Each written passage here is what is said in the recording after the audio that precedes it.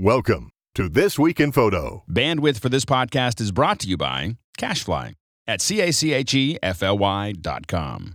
This episode of TWIP is brought to you by FreshBooks. They're the easy-to-use invoicing solution that's helping freelancers and small business owners get organized and save time invoicing. You can try FreshBooks for free. Just go to freshbooks.com/TWIP and enter TWIP in the How Did You Hear About Us section when signing up.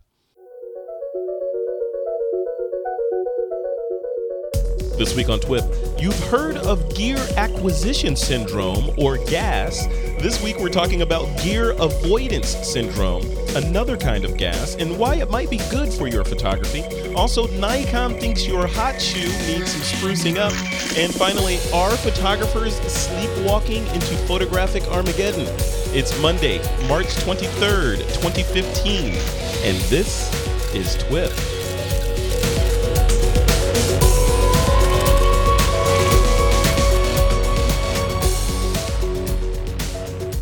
And welcome back to TWIP. I am your host, Frederick Van Johnson. Joining me to discuss some of the cool things happening in the world of photography are Mr. Silarina and Miss Valerie Jardin. Jardin. Wow, you almost got it right. Hi, Frederick. Hey, Sil. Somewhere in there is interpolation of Jardin and Jardin and something. You know, I just don't have the throat muscles to make that sound. You're due for another trip to France, I'm afraid. That's all it takes. Sign me up. Right, Valerie? When I was in France, I got it right. You right? did. See, it was it was the air. No, it was being around all the French people that were pronouncing things correctly. So welcome, guys. Welcome to the show. Hey, it's great to be here. It's good to have both of you. So we're going to dive right into the show. There's some cool things to talk about, and then at the end of the show, we'll do the sort of what are you guys up to stuff and all that. Before we jump into this, I want to thank our first sponsor for this episode of This Week in Photo, and that's our good friends over at freshbooks.com.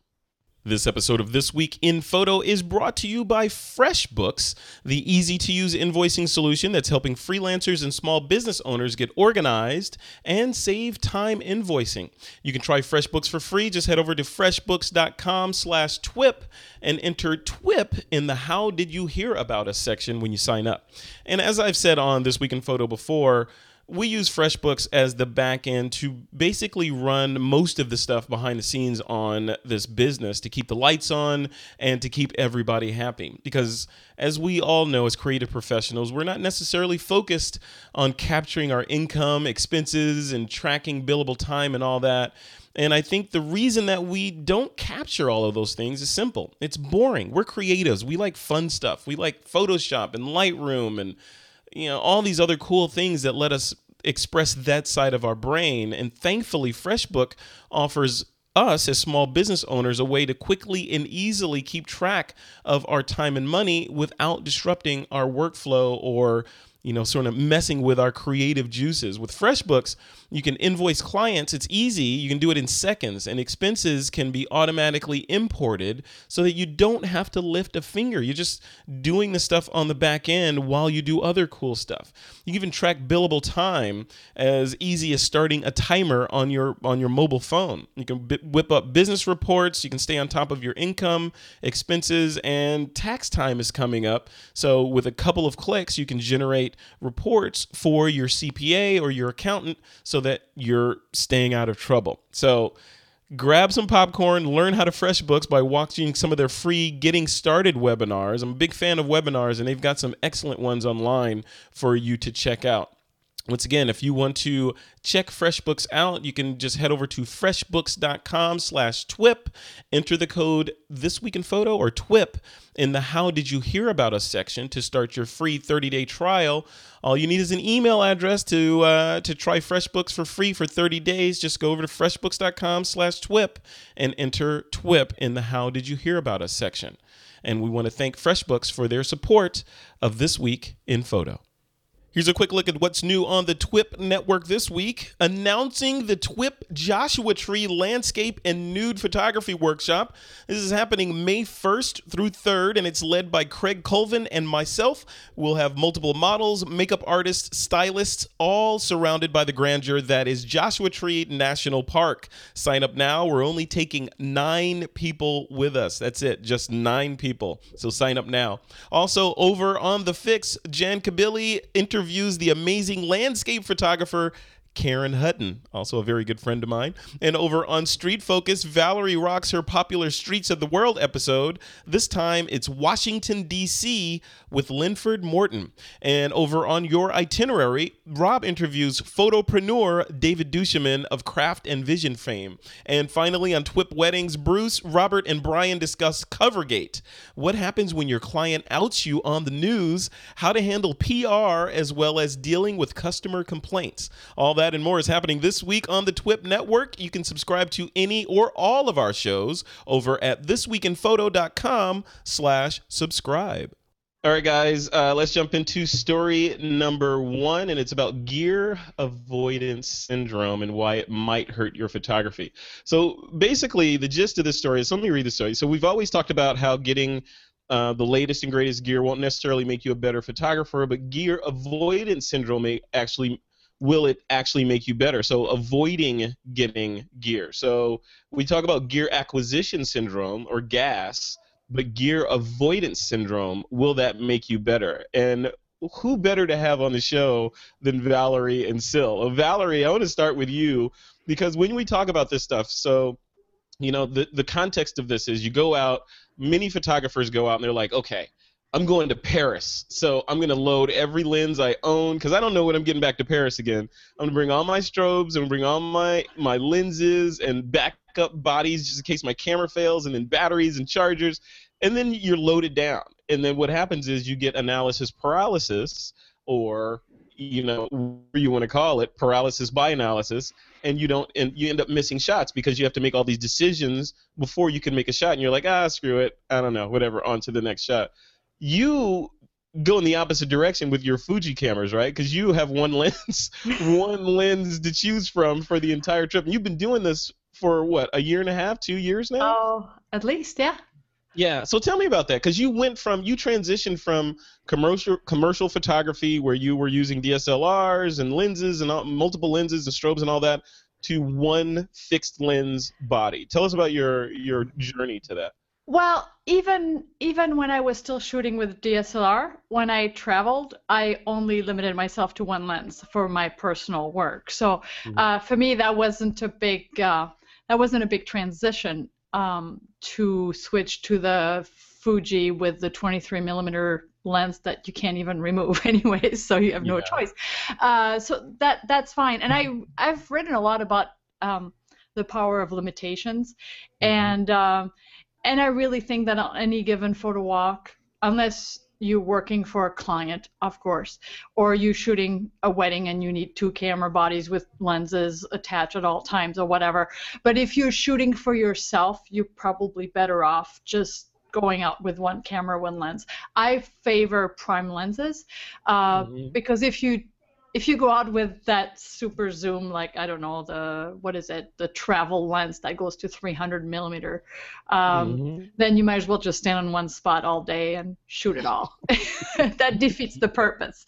I think you're better off working a little harder with a prime lens. And I've noticed on workshops that even if people like to bring a travel lens with, there's at least one day during the workshop where I will tell them, okay, just leave that at the hotel, bring your 50. That's all you're going to shoot with all day. And that slows them down, and every time they make much better work that day. Just because it slowed them down. I want to come back to that, because I'm on the fence about that, because it's it sounds good, and I agree with you. It sounds, it's awesome and liberating to go out there with one lens, because you're limiting yourself, and it's less stuff to think about. Plus, you can form that muscle memory, but behind what the lens is actually going to capture, so that you can make the shots easier in your head. But then, what about the shots that you miss? So, still, like you heard what Valerie said, so you go out there with that 50, and you're like, okay, I'm cool, that's all I need, or you're Fuji with a fixed lens on it, it's all you need, and then you come across this awesome landscape that you're like, man, if I had just brought my wide-angle lens, I would have been able to get that shot. How do you reconcile those two things, or do you just give up and say, I'm not worried about landscapes today. I'm only taking shots that will work in this particular focal length. So both approaches are equally compelling. You can certainly say, I'm going to go out with this lens today, and immediately as soon as she said 50, I'm thinking, well, it depends which body I have. If it's a 7D Mark II, that's really like an 80, but suffice it to say I'm trying to sort out what that focal length is going to be. So sure, you can go out and say, I'm going to shoot the heck out of this lens today, and I'm going to make this work. If you find yourself in that situation and you want to shoot the landscape, then spray and pray and stitch it together when you get home is another option. Although the size of cameras, I mean, let's suffice it to say, what are we really talking about? 2 years ago, I had the chance to go to Cuba. I think we talked about that in the last show. Yeah. And I took my son Vin, who's a great shooter. So, in between the two of us, we didn't have two completely redundant sets of gear. We had 1.5 redundant sets of gear. So between the two of us, we each had one camera and we had one spare, figuring that if one of our cameras went down, we absolutely, because we were in Havana for a week, we had to keep shooting. So I think it really depends upon the circumstance as well. And it certainly depends upon the size of the camera. Being a Canon shooter, I'm still a holdout. I love the EOS M form factor. It's a little bit bigger than a deck of playing cards. And now that they've got the M3 out coming out in Asia, I'm thinking, well, let's see, who can I call in Japan to get them to buy that body and send it over? Because the reality is, if you have the camera with you, because it's small, it's in your pocket, it's around your neck or whatever, you're going to stand a chance to shoot. And I think a lot of us, that's certainly what the mirrorless revolution has taught us, is that if you've got a smaller camera, you're more likely to carry it even to the cafe if you're just going to get a coffee, and something incredible might happen while you're there. Yeah. So, I go both ways on it. I think the bottom line for me is, of course, to be sure if you are traveling, if I was going to Paris, I'd make sure that I had redundant gears. I'd hate to get over there and have one camera completely crap out, or I have a battery charger that died. You've got to think about what is it that I could live without, and what is it that I truly can't. And I think that makes the distinction.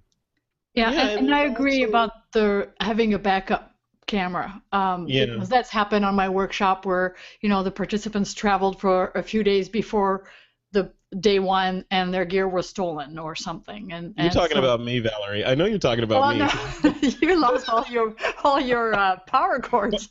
My batteries, my chargers got jacked at the airport. Yeah, that's right, in London. yeah, those bits. But things can happen. So having definitely a backup camera when you're on a big trip, that's the smart thing to do. It doesn't have to be your favorite camera, but at least you don't have to go out and spend 3 times the amount to buy the equivalent, for sure. But really, I think it's about not letting the gear get in the way and making it more an extension of your vision, and not constantly debating, okay, should I switch? Oh, maybe wider would be better here. And I mean, yes, of course, for street photography, that's a no-brainer. One camera, one lens is all you need all day. You don't need a zoom lens. But for any types of photography, I find it very liberating.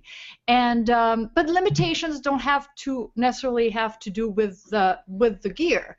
You can set limitation, and you don't need to spray and pray, and maybe put more intent in your photograph before you press that shutter, and think more about composition. I really do think that digital has made people a little bit lazy, and we tend to shoot way more than we need to and not put as much attention to the composition. I mean, I don't think any photograph, you should never press the shutter without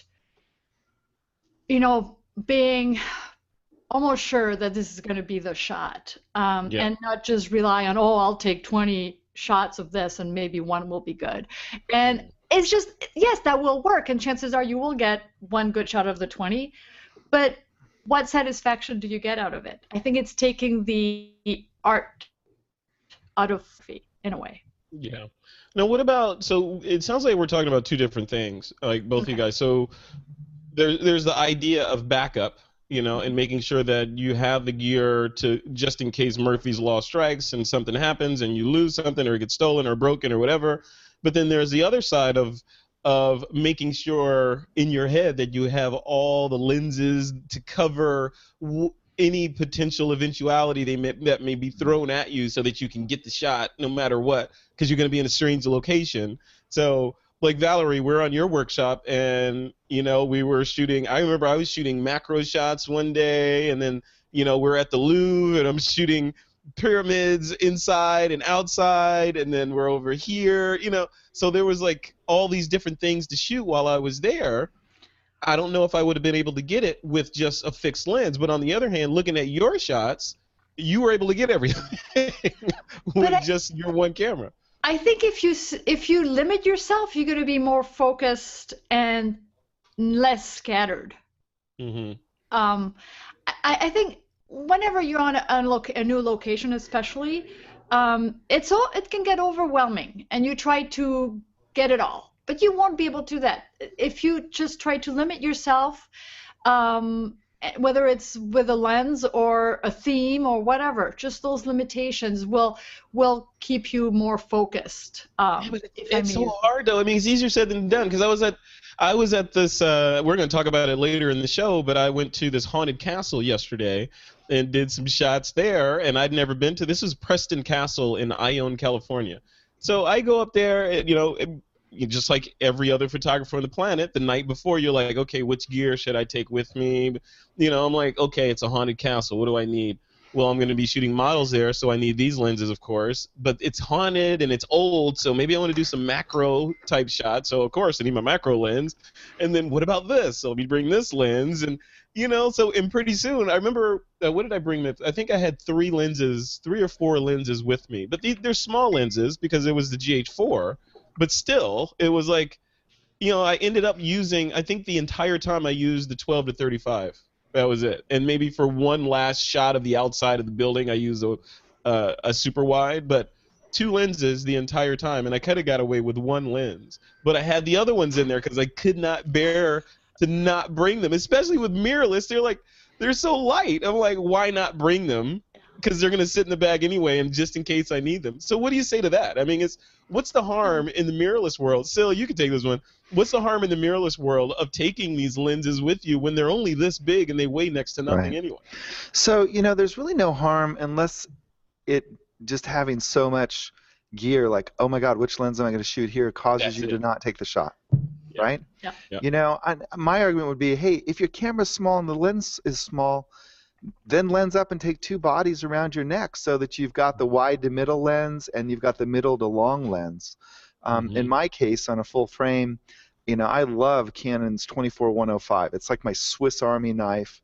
It's got macro so I can get in close. Yeah, it's not the sharpest lens in the world, but if you're going to have one lens and you want versatility, I think you really have to think through your kit and say, okay, if I'm going prime, then I'm going to zoom with my feet, and I may have to adapt or just sacrifice some shots that I'm not going to get. Which I think is a valuable lesson in terms of really understanding what your camera sees, what your lens sees, and looking for those opportunities. At the same time, if you're going to have 3 lenses, I'm thinking haunted house, I'm thinking, oh, it's dark.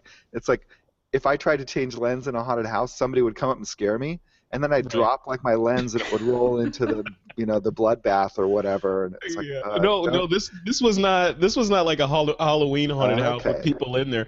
This is known as the most haunted place in America. Oh, good. It was like a real haunted house where murders had happened before. So it was like, so something had scared me while I was in that house. I would have just dropped all my lenses and run. Right? It's just the same, right? It's like, right. The lenses are small, but even still, do you want to take the time to change the lens? It's like, in that case, I would argue, hey, if the gear's small and you've got 2 camera bodies, then, like I said, just try to lens up in a versatile manner so that you can keep shooting, as opposed to stopping and saying, oh, I've got to change the lens, I want to keep the dust off the sensor, I've got to do this and that. Oh, you know what? It's just too much of trouble. I'm not going to take it. I'm just not going to take the shot. I think, yeah. we have to couch all this in that I hate the phrase "it depends," but it does depend, right? Because if you're deploying, what was that? I think I heard a ghost in my house. If you're they're attached. They're attached. No, it's like The Grudge. But if you're like going to like I don't know, you're going to Africa on a safari with say Andy Biggs or something for 2 weeks. You're not gonna go to Africa with just your Fuji, right, Valerie? Well, I went to Iceland with my Fuji, so you're asking the wrong person. All right, never mind. Still, Arena, would you go to Africa with just one lens? I mean, would you? No, but I think that's kind of a different story. And of course, the question becomes: are we going safari shooting, or are we going to do street photography in Mombasa, or what are we going to do? The answer is, the correct answer is, yeah, it absolutely depends upon the circumstances that you're in. So there's no, like everything in photography, there's no cut and dry answer. If I was going to Africa with Andy, if Andy was, because isn't he shooting Nikon now, so I couldn't even borrow his lenses. I'm not sure. I don't know. I heard that he was shooting Nikon, but anyway, so it's kind of like, well, I tell my students, it's like, it's not how many speedlights you own, it's who your friends are. That's true. Out on a shoot, right? So what do you got in your bag? That is absolutely true. And it's the whole point of being happy. If you're happy carrying a huge load on your back for 5-6 hours, go right ahead. I wouldn't do it. That would ruin my day to carry extra lenses. Mm-hmm. And I feel like a happy photographer is a better photographer. If it doesn't bother you to carry extra gear just in case, and it's usually just in case because you may not even use it, well, go ahead. It all depends. That's the answer, really. Well, what about zoom lenses? Now, Valerie, you poo-pooed the super lens, the super zoom lenses at the beginning here. I want to put it back to both of you guys.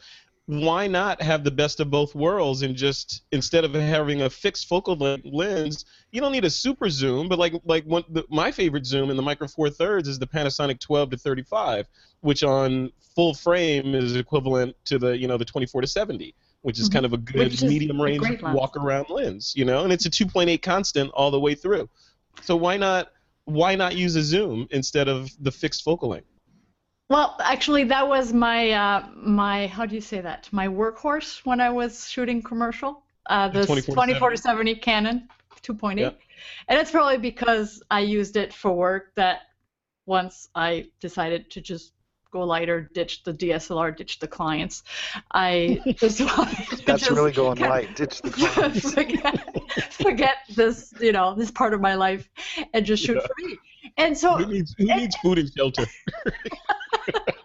But seriously, it all depends what you do. I shoot for me only. So I want a challenge. And I think you're more challenged if you use a prime lens. To me, that's part of the fun, is the challenge. Just like now, I think the whole point of the article was more to slow down versus just to become a gear minimalist. And why are so many people going back to film? It's because they want to slow down, and Are there a lot of people going back to film? Oh my gosh! In the street photography, everybody I know is buying film cameras. Yeah. Really? Oh yeah. Wow. They're buying used stuff, and So that's a big comeback, and it's really to set some limitation and to experience something different, and when you have to either pay for the processing or do it yourself, you think twice about the spray and pray approach. That's for sure. And you'll pay more attention to every shutter click, and you'll do better work. Yeah. The whole thing is interesting. I'm still on the fence because I have a good number of lenses for my Micro Four Thirds and for my Nikon cameras, though I haven't used the Nikon lenses in I think 2 years or so, a year and a half. Or they may need some dusting. But I'm going to buy a speed booster, a Metabone speed booster, so I can use them on my other cameras. But still, I wanted to have you chime in on that zoom versus prime. I remember back in the day, Valerie's probably too young to remember this, but back in the day, there was the whole idea that if you wanted really good shots, you needed to use prime lenses, and zooms were softer and had chromatic aberration and all these defects in there. So don't use zooms unless you absolutely have to. Is that still true today, do you think? To a certain extent, yeah. I think that zooms are way, way better than they used to be. Don't get me wrong. I mean, all the computers they can use to engineer the glass and to build the lenses, zooms are definitely better. But I got to tell you, I'm still shooting parts like little speedlight connectors and stuff for Speedlighter's Handbook. And so I've got that 24-105, which has macro, and then I've got Canon's 100mm zoom in the L series, and that lens knocks my socks off with how sharp it is. Really? Yeah, I mean, it's like, we might have to soften those skin pores because, it's like almost not a portrait lens because even at portrait lengths, it's that sharp. Wow. And I've got an assortment. I've got a 50 and I've got the 85, and not the only prime L prime I have is the 100mm macro. All the rest are just the generic gold banders.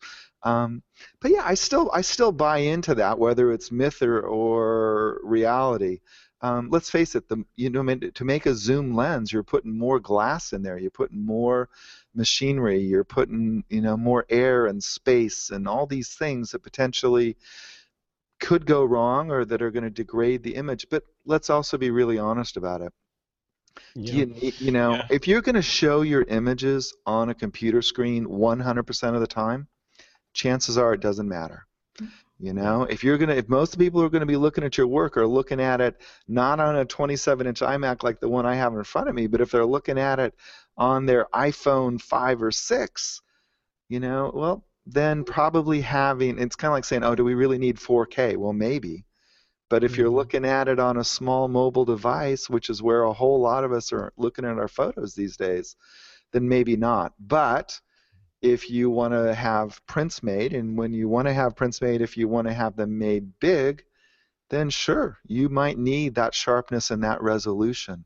So again, we kind of come back to the whole answer, well, it really depends on your output, So it's a long-winded way of saying, yeah, zooms I think still are less superior to primes.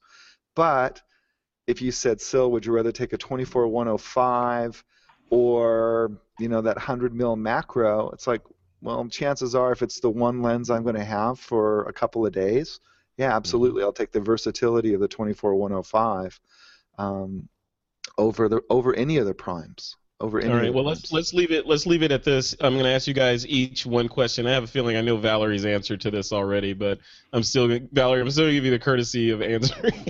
So, Sil, starting with you, you're on a tropical island, like the island of Lost or whatever the name of that island was, and you need to you're the photographer. Right. You're on Gilligan's Island and you're the photographer.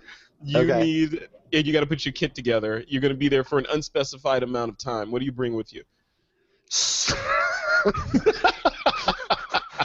Quick, you got 10 seconds. Yeah, do I have my battery charger?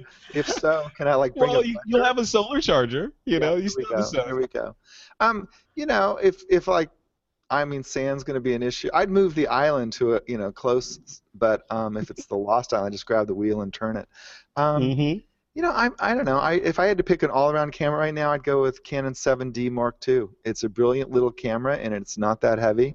And yeah, if I'm a single lens guy, I'm going to poke the 24-105 on it and call it good. That's it, right? Mm-hmm. Yeah. Don't forget your memory cards. You probably need a couple of those. Yeah. Well, if I don't have it's like if you give a mouse a muffin or whatever, it's like, then you need the card reader, then you need the computer, then you need the printer. Or, like Valerie said, if there's this movement towards film, just bring a film camera, right? Then you need the processor, right? Chemicals. Yeah, well, of course. You gotta make chemicals out of coconut juice or something. I learned you can use coffee as film developer recently. Really? Wow. Yeah. Huh. All right, Valerie, what would you bring with you? Your Fuji, first I can't. You'd kill me on a desert island. You put me in a big city, I'll be happier, and I'll take my Fuji X100S with. You're trapped on the island of Manhattan. What? Yeah, it would have to be Manhattan. Okay. All right. So Valerie, your scenario is it's the dystopian future where all mankind is gone and you're there and you need Doing to our document it in case you're rescued somehow. What camera do you have with you? Yeah, it still would be the Fuji. Yeah. And about 20 batteries. Valerie with her Fuji on the set of I Am Legend instead of Will Smith. I love it. I love it. And what All would right, you say, guys. Frederick? But what would you answer the same question? How would you answer? Oh man, I thought I was trying to get away from that. Yeah. I think I would bring probably my GH4 with my 24 or my 12 to 35 mil lens, and I might bring my 25 macro with me. No. Just You because only have I like. Yeah, I wanted to because I might like the little detail, like the close detail things. I want to play around, you know. I'm now thinking that I want a 300 millimeter lens so I can use it to whack open coconuts. There you go.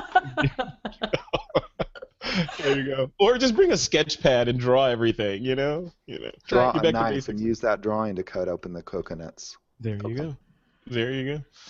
All right, guys, let's move on. This next story I wanted to chat about real quick is about Nikon. So Nikon, this is a funny story, and I'm sure you guys saw this in the notes. So Nikon has come out with a hot shoe cover. Now, you guys have had your cameras for a while, so you probably lost your hot shoe cover that goes on there. What's a hot shoe cover? It's gone now. It's with your camera, so yeah. But it's a little thing that slides in your hot shoe to protect the contacts in there from corrosion and the elements and all that. They come with your camera, but it's a little plastic piece that probably cost about 0.03 cents to make and manufacture. But Nikon is coming out with a stainless steel version of that to slide in your hot shoe to make it look cool. It's got little divots in there and, kind of blingy. And it's 2,970 yen or $23. I'll pay the $23 For this thing. You would get this, though. You would put this on your camera. It wouldn't fit. Well, yes, it would. It might fit. No, this is a head scratcher for me. It is. It's a total head scratcher because honestly, Canon DSLRs do not come with those little plastic thingies. I think I have one that came with the EOS M. So as a Canonista, I'm thinking, and as a guy who lives and dies by the performance of his hot shoe from time to time, yeah, I've never had the urge to say, oh my God, I have to protect this. See, that's key right there. The speedlighter himself is I've never had a reason to protect these contacts on my camera. Yeah, I'm looking at this on the screen, and I'm thinking, well, can you bling it up? Can you put little fake diamonds in those holes? Or I don't know. It's just a piece of decoration to me. It is. And I saw some photos today that I think are relevant. I can't even remember. It was on Colossal or something, but an aggregator of creative content. And somebody was doing really good GIFs of shots in Tokyo where they blanked out all the street signs, all the ads. And so all these marquees just went blank, and they just rotated it back and forth. And it reminded me of while America is a super consumer society, my perception of Japan is that it's even more so, right? And so if you and I are walking down the street as Japanese consumers, maybe we're interested in ways to distinguish and bling out our cameras from a practical perspective. And maybe that's what this speaks to. I don't know. I'm just shrugging my shoulders because I've never I love my cameras, but I don't love them to the point where I'm really, really nice to them. I looked at this thing and I'm thinking the first thing that came to my mind was, and apologies to anybody that purchased this, but the first thing that came to my mind is, oh, this is an idiot tax. Okay, so the idiots have to pay for this because you have something to spend your money on, and it's I put in the notes here. It's a question of selling things to people with more dollars than cents. Right. Mm-hmm. So why do you need something like this? Spend it on something. I would rather put my money in the lottery than put it in here. Valerie, do you care about this stuff? I mean, is this something that you would buy to make your camera look more impressive to the thieves? It would have to say Fuji on it. No. No, I was kind of scratching my head. It's what's on the Canon didn't come with those little black plastic thingies. I don't recall that. All But the of my cameras Fuji. did. All of my Panasonic and Olympus cameras came. Well, the Fuji they do, but they still have the plastic thing that was there Yeah, that's originally. what I have. Oh no, actually, no, the X100S, I used that. I used the hot shoe for the little thumb grip, you know. Mm-hmm. Yeah. So that's where it goes. That's what I use in there. So just because it's more ergonomically comfortable to hold the camera, but otherwise, no, I don't. I would never even put a flash on there, anyways. So I would have left the plastic thing on there if I. Yeah. No, I don't even have. You know, a lot of people. I think that's actually it's funny, but I've noticed because. In street photography, it's mostly more guys than girls doing street photography, and I've noticed the guys are really into the little gizmos, they spend a lot of money on, you know, the little red shutter attachment, you know, you probably have that. I don't buy anything from it. It was like a dime. Come on, it was 10 cents. Yes, Come on. but why? Does it make a difference? I see more guys spend money on accessories than girls do on camera stuff. I thought that was really funny, but for sure. Yeah. It's like the equivalent of putting mud flaps on your car or something. Exactly. They're not accessories, they're tools. They're tools. Yeah. Okay. Yeah, they are, but you know. Makes you feel better. I think they're both. I mean, speaking of tools that cost a lot of money, I put in the notes as kind of a parallel to this thing from Nikon is Apple's watch, right? So, you know, the Apple Watch is coming out next month. It starts at like $300 and something, which I think is relatively reasonable for this thing. But the Apple Watch edition version in gold and all that, or the Silverina version is $15,000 for a watch. Now, I don't know. You know, if I'm going to spend who this is for. Like, if I'm going to spend $15,000 on a watch, it's not going to say Apple on it. I'm sorry. Oh man. You know, maybe Rolex, maybe Cartier. Not even then. Not even then. I mean, Rolexes are awesome, but I would be afraid to wear one. People still wear watches? Yeah. Yeah. Yeah. I have one right now. Yeah. I have my phone. But the kids that I teach don't. I mean, we are the last generation that will wear watches as a majority. We're the last generation that will wear dumb watches. I think the next generation will have smartwatches, right? Because you won't be cool unless you have one of these Google or Apple watches on. That's what They'll replace the phone. No, I think it'll augment the phone. Like the watch, not speaking for Apple, but the watch doesn't the phone. I mean, it'll tell time, but none of the cool features work without the smarts of the phone behind it. So you got to have both.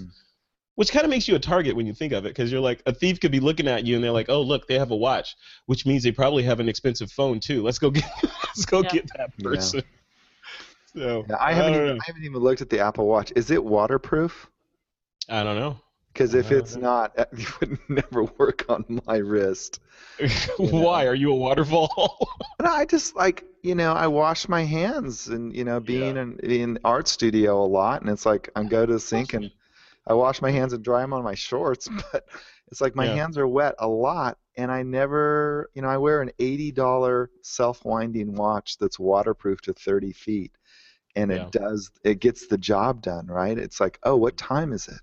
Okay, there we go. It's like the prime lenses of wristwear, right? It does one thing and it does it well. Interesting. This next year is going to be interesting to see who adopts this new technology and who doesn't. I have no idea if it's waterproof, but that's a really good point. Because the thing that would turn me off, which I think in that announcement that they did a couple weeks ago, they said that the battery life was going to be 18 hours per charge on that. No way. Which we'll see, right? 18 hours. And I was thinking it better be at least 12 hours, right? So for me to even consider it, but 18 hours would be like that's like ideal. A deal that gets you for me. You get up at 6 a.m. and you're good until midnight, right? So I don't know. We'll see. Yeah.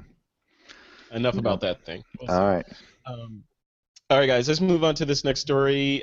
Story number, I guess this would be 3. Our photographer sleepwalking into a photography Armageddon. So this comes to us from Amateur Photographer. And here's what they wrote. Our photographers sleepwalking into a photography Armageddon.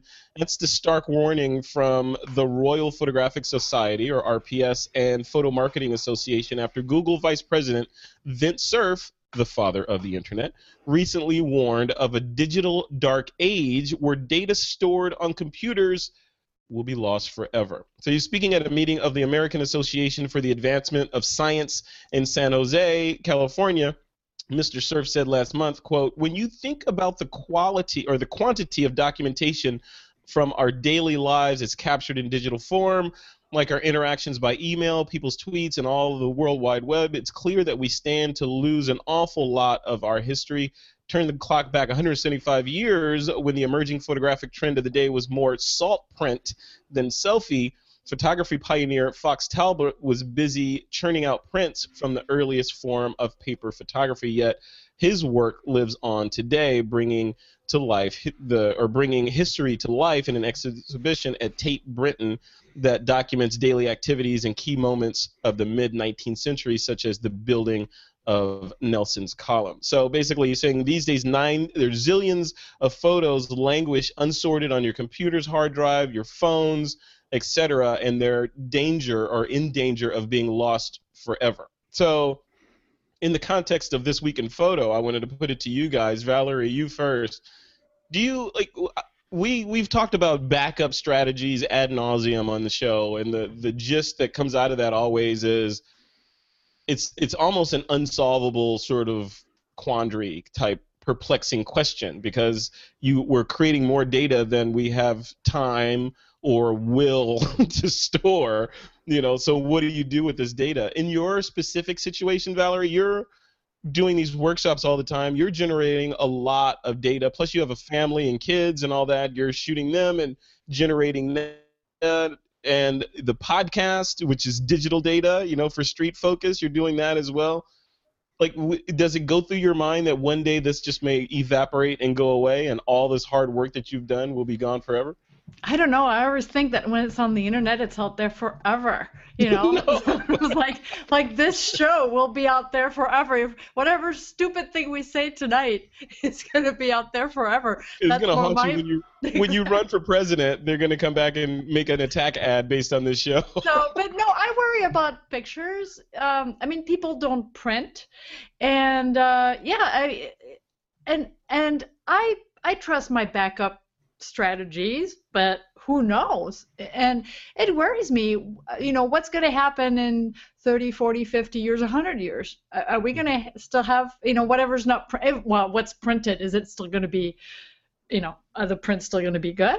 And what's not printed, where is it going to be? Are people going to be able to use that?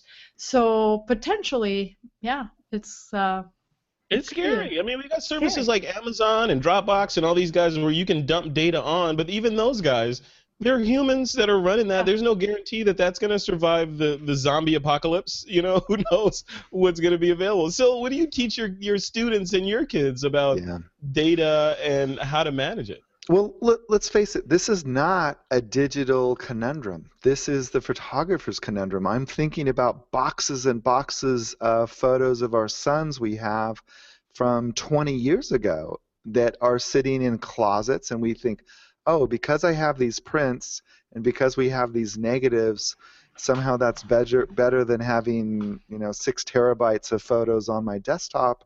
Mm-hmm. I don't think it is, because I'm thinking, well, okay, let's say that I want to go find a photo of Tom's 5th birthday where that funny thing happened or whatever. It's like, where the hell would I begin? It's not like those photos are indexed, right? Right. And then let's say hours and hours later, because you go look at one box of photos, well, all of a sudden it's like your life stops and you're going down memory lane, because you're looking at hundreds of photos and reliving all those moments. Then you finally find that negative, and it's kind of like, I'm thinking about it now. I'm going, where do I go with a negative to have a print made today? Because everybody's like, I was thinking, oh, you run to Costco. No, there's probably a way for them to take film and send it out to be scanned. And Yeah. so, the whole film era is no better. And God forbid that your like basement flooded where all your photos and your negatives were, or the dehumidifier went out during the summertime and all the mold set up. There's lots of risk for film and paper-based. And so in a digital world, it is a risk. And I'm thinking, like, I still have a SideQuest reader. I think we've talked about this in the past. I've got like SideQuest 100 megabyte drives that I used years ago, and I'm thinking, I've got the reader, I've got the drive. I bet I don't have a stitch of software that can open those up. So what do? Well, you back up like crazy. You make geographically redundant backups. And then I think you have to be religious, and I don't know what the timeline is. I mean, it's certainly more than a decade, but I don't know what that number is. Files that I shot 10 years ago, I can still open. That's part of the risk, that in the future our software is not going to be able to open the file formats that we use today, and that's why Adobe, of course, champions the DNG file format as an open source kind of thing.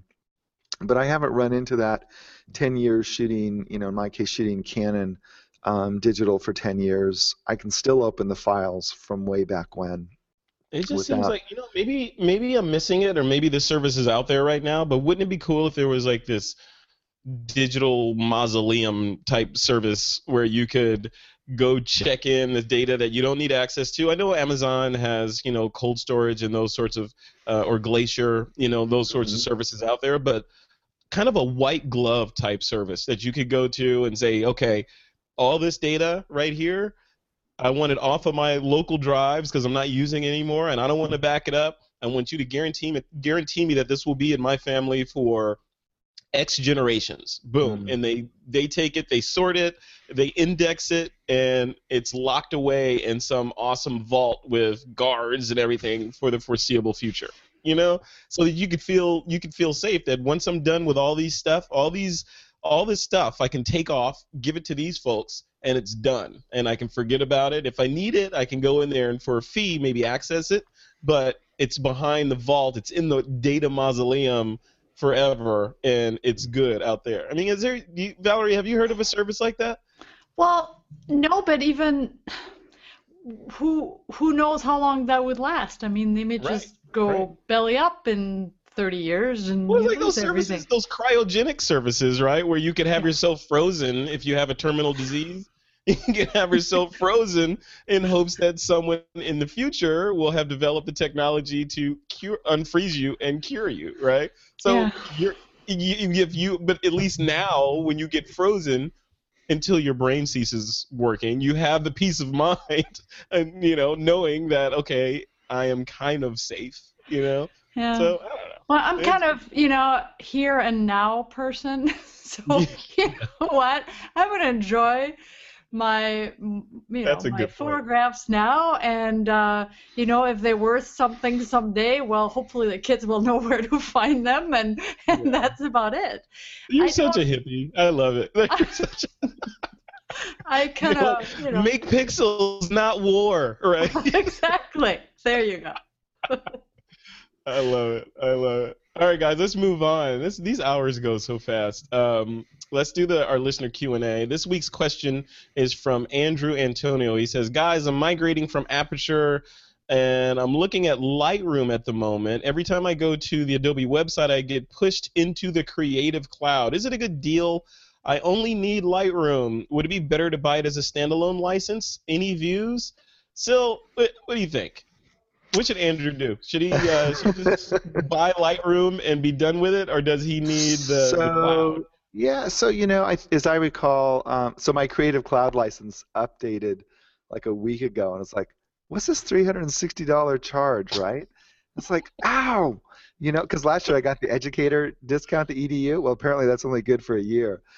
Oh no. But anyway, or maybe that's the EDU discount, but I don't know what it was, but it was a hell of a lot more than I paid last year. Getting back to the question at hand, for $10 just go to hover.com and register an EDU domain, and then go buy it. to have for $10 a month to have access to Lightroom and Photoshop is probably a pretty good bargain. Because what's a standalone version of Lightroom, like $80? Something like that, yeah. Yeah. You know, so your break-even point is, 8 months down the road. I don't know. If pinch and pennies was really the issue, it's like the net present value of $80 versus $10 a month ad infinitum. Yeah. And so there are still some things in Photoshop, but precious few that I can't live without. So my suggestion, I mean, what I would say to Antonio would be to get Lightroom. Don't get the cloud yet. Get Lightroom and use it. And then when you bump your head against the wall that you need something more, then make that decision and see if you can't backfill with something else like Pixelmator or some other service. If that doesn't do the job, then go to the cloud. Go to Creative Cloud and get that. You don't have go to a friend's house. Or go to a friend's house. Yeah. You don't have to like. I see people and they think about this stuff like they're like Batman. I need all of my tools available to me to fight any crime that comes at me at a time. Isn't that how we started the show, Frederick? Yeah. It is. It is minimalism. It is. Yeah. I would say just get Lightroom and be done with it. That's what I have. Get Lightroom and be done with it. Yeah. I hate membership thing anyways because Valerie, are you in the cloud? Do you have Adobe Creative Cloud? No, I have Lightroom. That's all I need. I don't use plugins or anything. I just use Lightroom and I have it on 2 computers because I think you can have it on 2 different devices, and I'm good to go. So you don't use Photoshop at all? Nope. I haven't since, I don't even know what version that was, so can't even tell you. That would date me. What? It's a secret. It's a closely guarded secret in the Valley. It's been a long time, actually. I opened it, my friend opened it the other day, and I'm like, oh my gosh, I wouldn't even know where to start now. See, that's great. And your work is fantastic. So, I mean, it's like... Thank you. But, I don't shoot landscape or anything, so I really would not have any needs for whatever I can't get into Lightroom. And even then, I mean, most of the people I know use just Lightroom, and they do just fine. So. But the other side of that is they're not doing compositing or model retouching and all that stuff. They're photographers. Yeah. Oh, you're gonna get some hate mail about that. Because people that shoot models and all that other stuff aren't really photographers, right? Only street photographers. Then no. I don't only shoot street, and you know that. But if I had to do all this other stuff, which I used to when I shot commercially, I sent that out to a human plugin. It was just a guy. That's all he did. He was really good at Photoshop. I sent everything out to him. I hate doing that kind of stuff. I like to be behind the camera, not in front of the computer. Period. So 5 seconds per picture in Lightroom is all I have to spend. I love that. Still, you need to get that. Some students, there's zombies wanting to come in. I'm staying in here where it's safe. I love it. All right. I hope that answered Mr. Antonio's question. That was good. I mean, that's a good one because it's like, like we talked about at the beginning of the show, it's easy to get mired in gear acquisition syndrome, or what did we talk about at the beginning? Gear avoidance syndrome or something? Yeah. I think the bottom line for all of this is if you have a vision for what you want to shoot and the kind of things that you want to shoot, you can always add to it. I mean, if you need more gear, there's Amazon Prime, funds notwithstanding, but if you decide to go on Valerie's workshop to Paris, and you're like, okay, to go on this workshop, I know I've been shooting with a 50 all year, but I probably want to get a wide to take with me. Get it before you go in the workshop, and then go, or borrow it from Borrow Lenses or Lens Rentals, and be done with it. You don't have to, do the just-in-time photography instead of the, okay, I'm gonna build an arsenal that's at the ready just in case I need to pull something off the shelf. Yeah, so, and that all costs money. I mean, if all he needs is Lightroom, it's cheap enough. Get it and be done with it, and then just get the next version when it comes out. But yeah. That doesn't cost you anything. You're such a minimalist. I love it. Even though you now have a Zoom H5, which I saw you post about today. Congratulations. Yeah, it's still in its box back there. You're so lame. Luddite. All right, TWIP Army, if you have a question you'd like us to tackle on the show, just visit the website at thisweekinphoto.com and click on that Submit a Question link. and send us your question, or even leave us a voice message, and we will do our best to answer it or not answer it. Before we jump into the picks of the week, I want to thank our second sponsor for this episode of This Week in Photo, and that's our good friends over at lynda.com.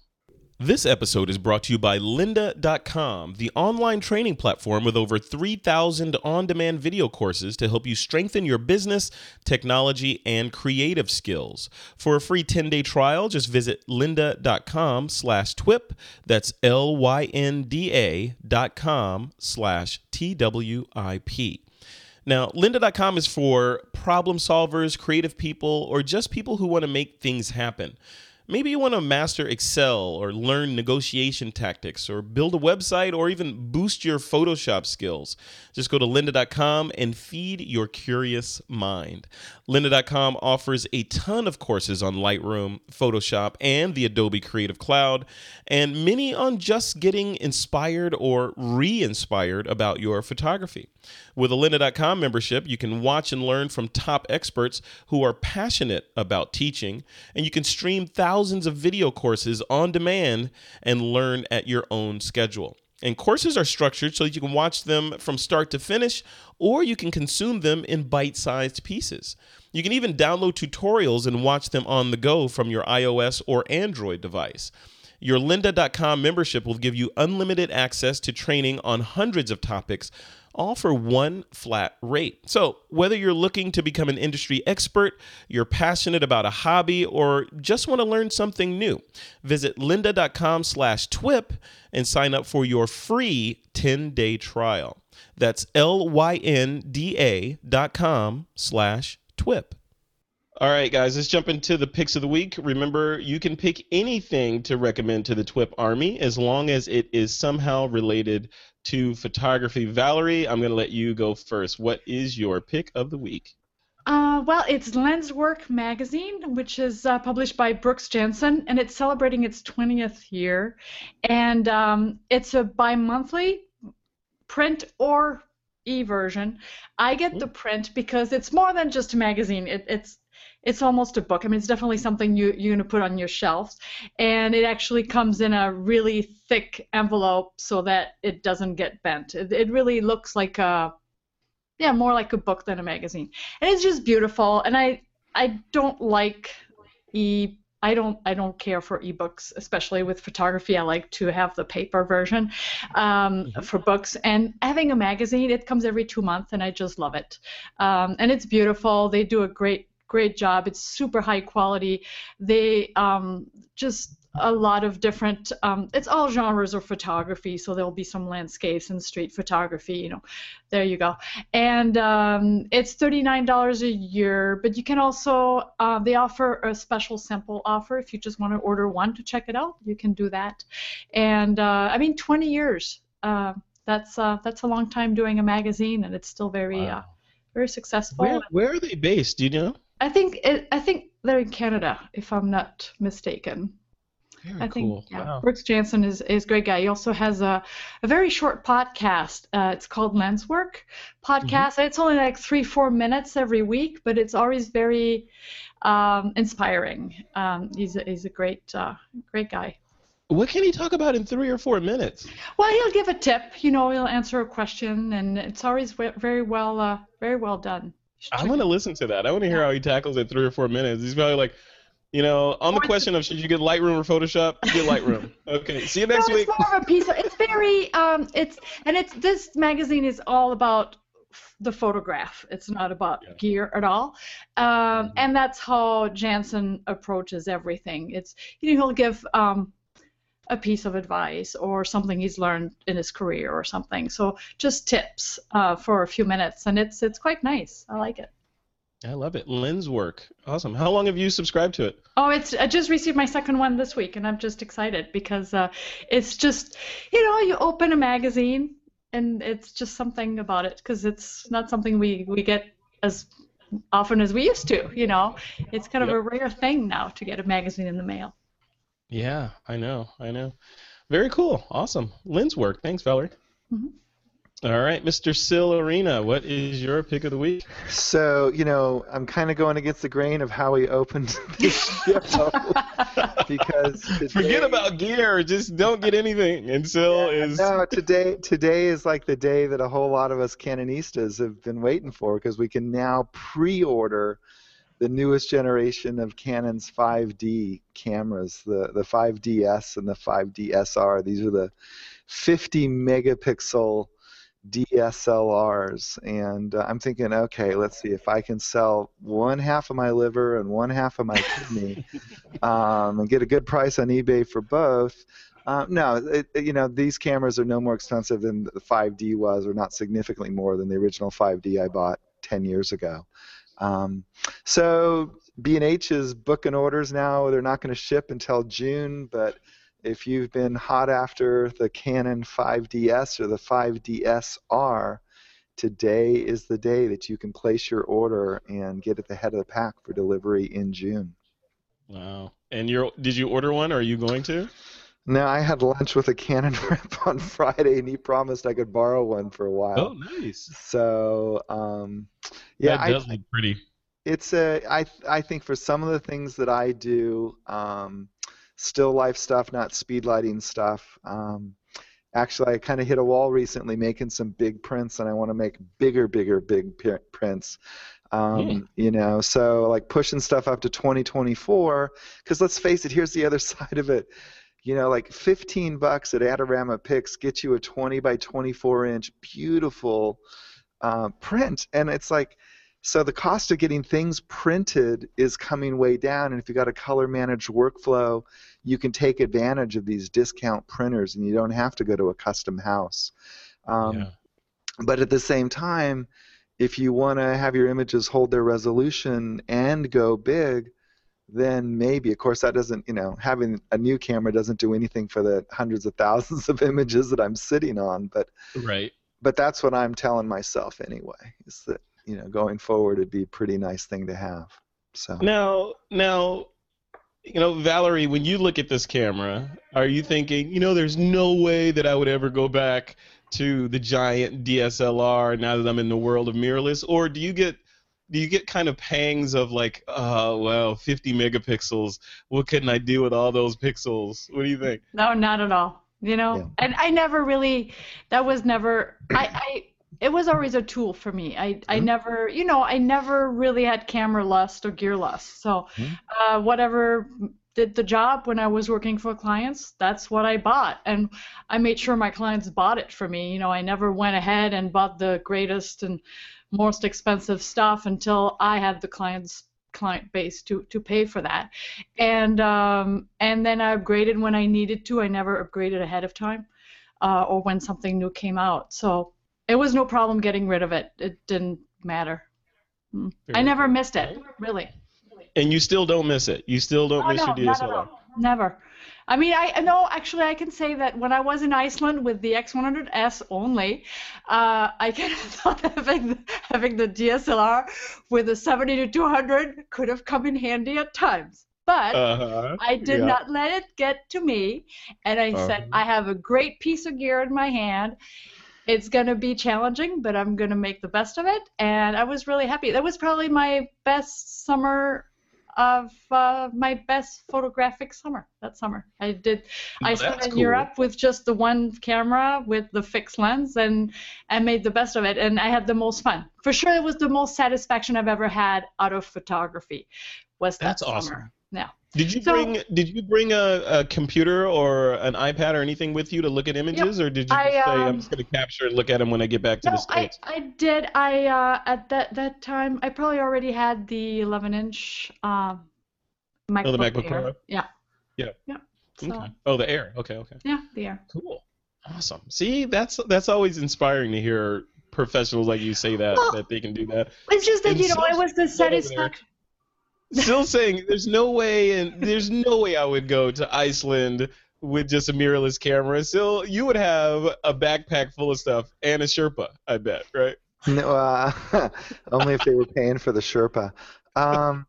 Yeah, nice Landex No, Sherpa. They're expensive. let's put it this way. I would have enough gear to fill a day pack, and yeah, it would probably weigh about 20, 25 pounds. Wow. And, but yeah, that's a couple cameras and a versatile range of lenses and some speed lights, of course, and some speed light mods. And, Yeah, and you're the speed lighter, of course. But Yeah.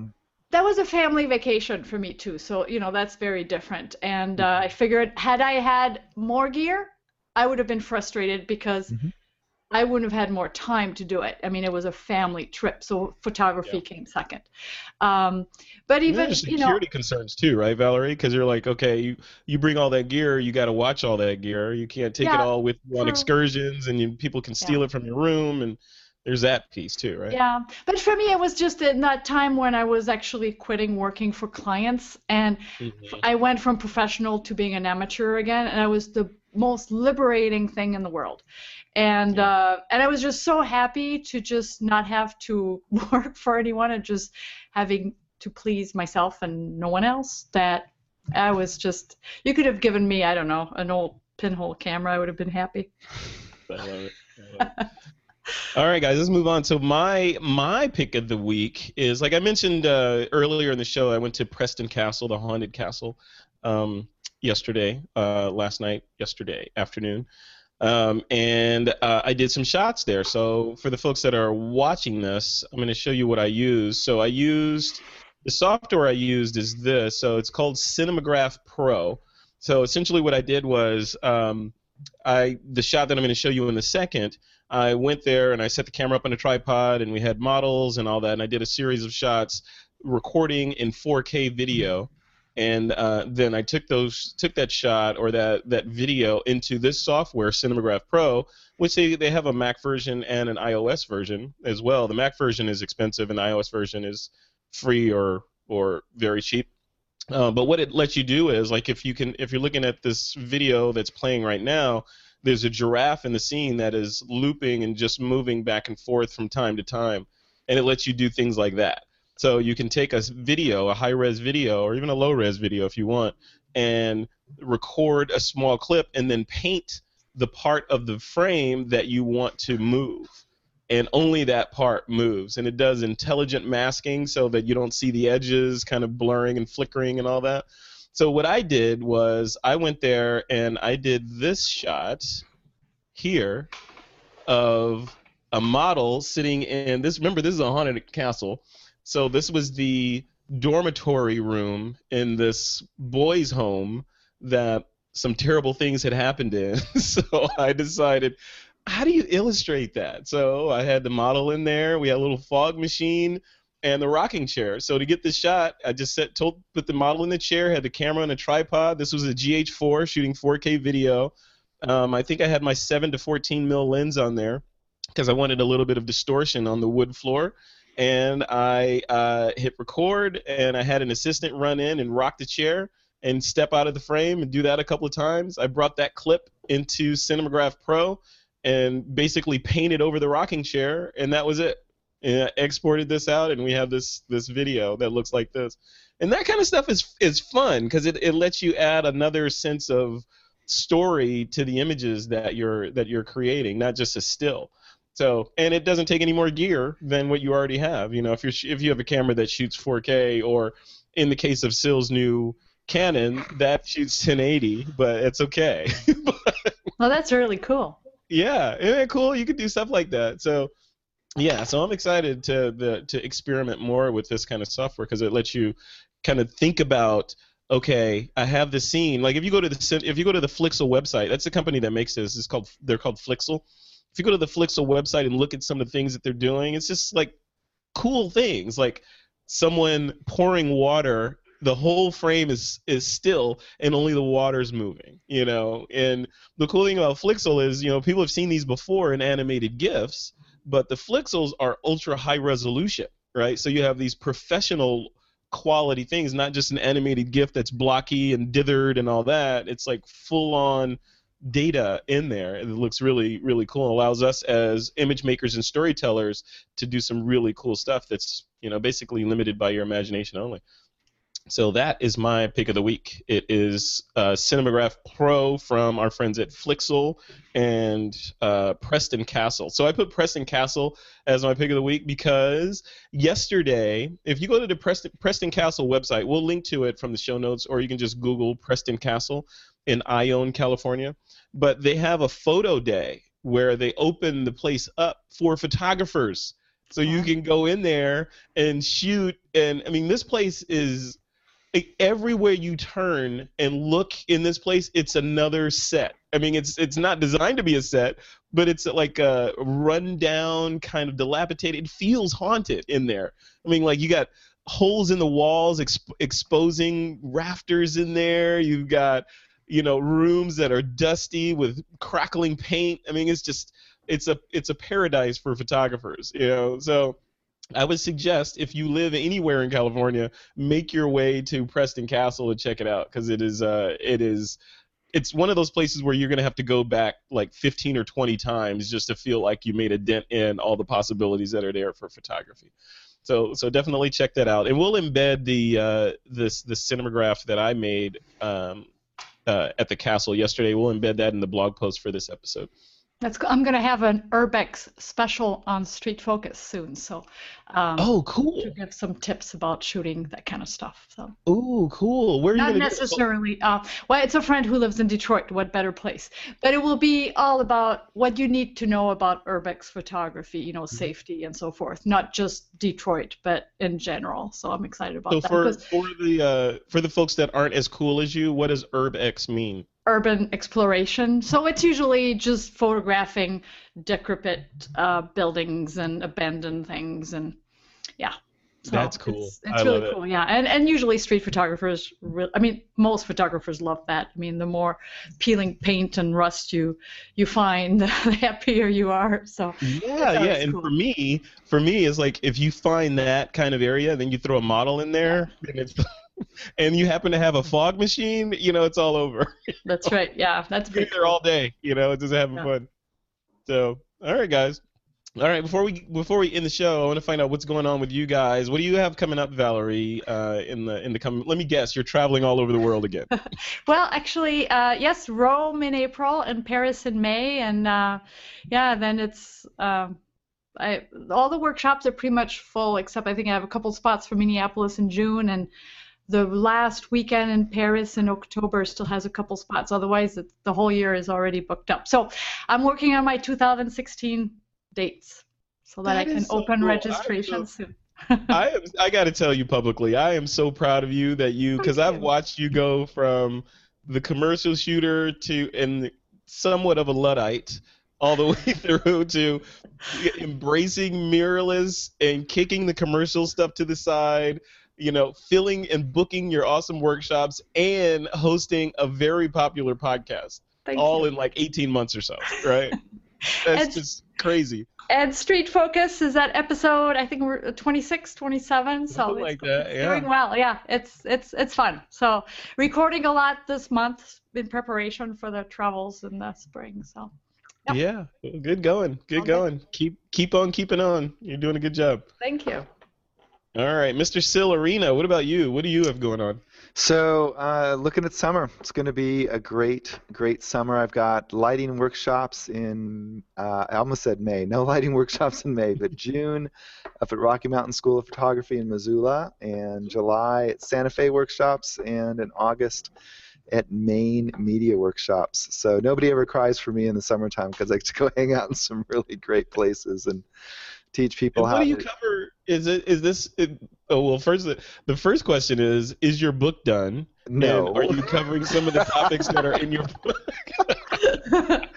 See how I'm laughing? Yeah, still didn't mention it during the entire show. No, we didn't have like opening comments. We skipped right to it, and you had to ask. Yeah. So now the book's not done. I'm 6 weeks away. 5 weeks away. May 1 You said that about 6 weeks ago. He did. Yeah, He totally did. I did. But I'm actually working, I mapped it out. I was like, I think I could actually do it this time. So, I just continue to say that the new edition of Speedletter's Handbook amazes me, not because it's my book, but because I'm like, there's a whole lot of stuff. There's I just did the chapter on small modifiers. There is some amazingly cool, lightweight soft boxes now. F-Stopper's flash disc being among them. It's like a smashed peanut butter and jelly sandwich in your pocket, and it pops up and gets on your speed light, and it's this beautiful little 12-inch soft box. And nice. It's fun to find those things that weren't around 5 years ago when I wrote the first edition. At least I tell myself it's fun, right? Because then I've got to write about it and photograph and lay it out, blah, blah, blah. But now the book will be done before the summer workshop series opens. And the workshops all have their kind of unique bent at each of the different workshop programs. But the common theme is I share my obsession with light and with how to create really interesting shadows, because the reality is if you think you want to learn how to light, you really, really should think that you need to learn how to craft shadows, because throwing light at something is easy. Crafting shadows is where the magic happens. I love it. Yeah. So here's a brain twister for you, Sil. All right. You know what the speed of light is. What is the speed of dark? It's faster. Because how did the dark get there first? Right? Yeah, it's like, how did the dark get there first? Exactly. How did the dark get there first? Yeah. No, that's awesome. Congratulations on that. Thank so you. the book will be out, and book is coming out when the workshops are. No, I was gonna say, so when the workshops are running, the Rocky Mountain School of Photography workshop, which is in June, and in July is the Santa Fe, and August is Maine, the Maine media workshops. By the time you hit those, the book will be out, and you'll be working on the next revision to the book. Nah, maybe I should start five years early. I'm going to take a break. I'm going to enjoy the summer workshops, and because they are in 3 really great parts of the country. I'm so lucky to have this. I've heard really great things about the Maine media workshops recently, actually. Somebody told me to check them out. They're all each different. They're all each incredibly unique and located in really, really great parts of the world. Love it. Cool. Awesome. Well, congratulations on those. Thank you. And for me, I've got one workshop to talk about, and I think Craig Colvin has been on the show before. So Craig Colvin and I are doing a Joshua Tree landscape photography and nude model workshop, and this is May 1st through 3rd in Joshua Tree, California. So we'll put the link to that in the show notes for this episode, and definitely come on out to that. We'll probably be announcing some other things that are going to happen at that workshop relatively soon that we're working on, but definitely sign up now, because we're only taking, I believe we set the cap at 9 people, taking a page out of Valerie's book. It's like only 9 people on this workshop in Joshua Tree. So definitely come check it out and join us if you can. Is it male or female nudes? You'll have to go or a mix. To find out. It'll probably be a mix, but yeah, you have to go to the page to find out. What does that matter? Like, you're only gonna come if there's a certain gender there? I can't go, but I'm just wondering, because it could make a difference, if a guy was to sign up or a girl, so they may have a preference. Yes. Well, I may be persuaded to become one of the. No, I'm kidding. I'm kidding. I kid, Twip Army. Yeah, I do not do that. Okay. All right. Well, we're at the end of another episode of TWIP. I want to thank our sponsors, FreshBooks and Linda, for their support of the show. Valerie, what's your website? Where can people go to connect with you? It's ValerieJardinPhotography.com, all in one word, or at thisweekinphoto.com/street. Love it. Your name is easy for you to say, I gotta tell you. Silarina, what's your website? Pixelated.com is the best place. That's P as in Paul, I-X, S as in Sam, Y-L-A-T-E-D.com. Pixelated.com. Wonderful. All right. Well, thanks to both of you for coming on. It's always it's always good to have you guys on, because especially Valerie and Sil. Sil is I'll take 25 to 30 pounds worth of gear with me, and Valerie is like, yeah, I'm taking one little camera and I'm happy. That's it. Right.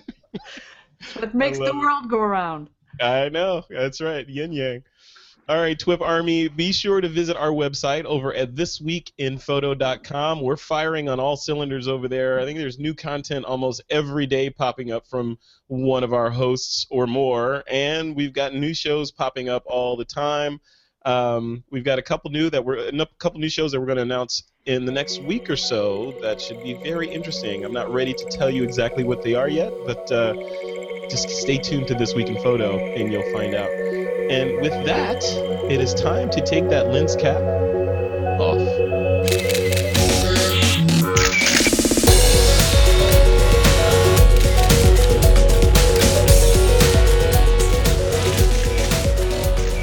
This Week in Photo is a Pixelcore.tv production, produced by Suzanne Llewellyn, with technical producers John Riley and Alutha Jamakar.